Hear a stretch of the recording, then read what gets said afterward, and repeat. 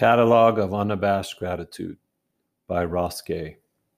Friends, will you bear with me today, for I have awakened from a dream in which a robin made with its shabby wings a kind of veil, behind which it shimmied and stomped something from the south of Spain, its breast aflare, looking me dead in the eye from the branch that grew into my window.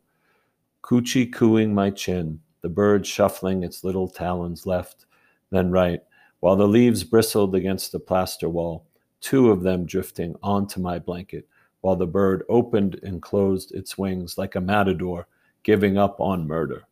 Jutting its beak, turning a circle, and flashing again, the ruddy bombast of its breast, by which I knew upon waking it was telling me in no uncertain terms to bellow forth the tubas and sousaphones, the whole rusty brass band of gratitude, not quite dormant in my belly.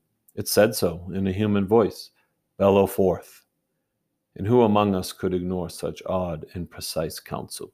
Hear ye, I'm here to holler that I have hauled tons, by which I don't mean lots, I mean tons of cow shit, and stood ankle deep in swales of maggots, swirling the spent beer grains the brewery man was good enough to dump off, holding his nose, for they smell very bad, but make the compost writhe giddy and lick its lips. Twirling dung with my pitchfork again and again with hundreds and hundreds of other people, we dreamt an orchard this way, furrowing our brows and hauling our wheelbarrows and sweating through our shirts, and 2 years later there was a party at which trees were sunk into the well-fed earth, one of which, a Liberty apple, after being watered in, was tamped by a baby barefoot, with a bow hanging in her hair, biting her lip in her joyous work. And friends, this is the realest place I know. It makes me squirm like a worm. I am so grateful. You could ride your bike there, or roller skate, or catch the bus. There is a fence and a gate twisted by hand. There is a fig tree taller than you in Indiana. It will make you gasp. It might make you want to stay alive even. Thank you. And thank you for not taking my pal when the engine of his mind dragged him to swig fistfuls of Xanax and a bottle or two of booze. And thank you for taking my father a few years after his own father went down. Thank you. Mercy, mercy. Thank you. For not smoking meth with your mother. Oh, thank you, thank you. For leaving and for coming back. And thank you for what's inside my friend's love bursts like a throng of roadside goldenrod gleaming into the world, like hauling a shovel with her, like one named Aralee ought, with wan hands big as a horse's, and who, like one named Aralee ought, will laugh time to time till the juice runs from her nose. Oh, thank you for the way a small thing's wail makes the milk, or what once was milk, in us gather into horses, huckle-buckling across a field. And thank you, friends, when last spring the hyacinth bells rang and the crocuses flaunted their upturned skirts, and a quiet roved the beehive, which when I entered were snug 2 or 3 dead, fist-sized clutches of bees between the frames, almost clinging to one another. This one's tiny head pushed into another's tiny wing, one's forelegs resting on another's face, the translucent paper of their wings fluttering beneath my breath, and when a few dropped to the frames beneath, honey. And after falling down to cry, everything's glacial shine. And thank you, too, and thanks for the corduroy couch I have put you on. Put your feet up. Here's a light blanket. A pillow, dear one, for I can feel this is gonna be long. I can't stop my gratitude, which includes, dear reader, you, for staying here with me, for moving your lips just so as I speak. Here is a cup of tea. I have spooned honey into it. And thank you, the teeny tiny bee's shadow, perusing these words as I write them, and the way my love talks quietly when in the hive, so quietly, in fact, you cannot hear her, but only notice barely her lips moving in conversation. Thank you, what does not scare her in me, but makes her reach my way. Thank you, the love she is, which hurts sometimes, and the time she misremembered elephants in one of my poems, which, oh, here they come, garlanded with morning glory and wisteria blooms, trombones all the way down to the river. Thank you, the quiet in which the river bends around the elephant's solemn trunk, polishing stones, floating on its gentle back, the flock of geese flying overhead. And to the quick and gentle flocking of men, to the old lady falling down on the corner of Fairmont and 18th, holding patiently with the softest parts of their hands, her cane and purple hat, gathering for her the contents of her purse and touching her shoulder and elbow. Thank you, the cockeyed court, on which in a half-court 3 verse 3, we old heads made of some runny-nosed kids a shambles, and the 61-year-old, after flipping a reverse layup off a back door cut from my no-look pass to seal the game, ripped off his shirt and threw punches at the gods and hollered at the kids to admire the pacemaker's scar grinning across his chest. Thank you, the glad accordion's wheeze in the chest. Thank you, the bagpipes. Thank you to the woman barefoot in a gaudy dress for stopping her car in the middle of the road and the tractor trailer behind her and the van behind it whisking a turtle off the road. Thank you, God of Gaudy. Thank you, paisley panties. Thank you, the organ up my dress. Thank you, the sheer dress you wore kneeling in my dream at the creek's edge and the light swimming through it, the coy kissing halos into the glassy air, the room in my mind with the blinds drawn, where we nearly injure each other, crawling into the shawl of the other's body. Thank you for saying it plain. Fuck each other dumb.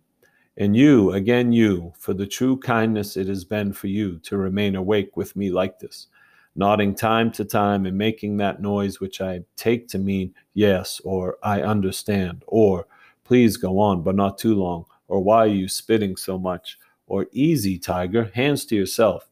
I am excitable. I am sorry. I am grateful. I just want us to be friends now, forever. Take this bowl of blackberries from the garden. The sun has made them warm.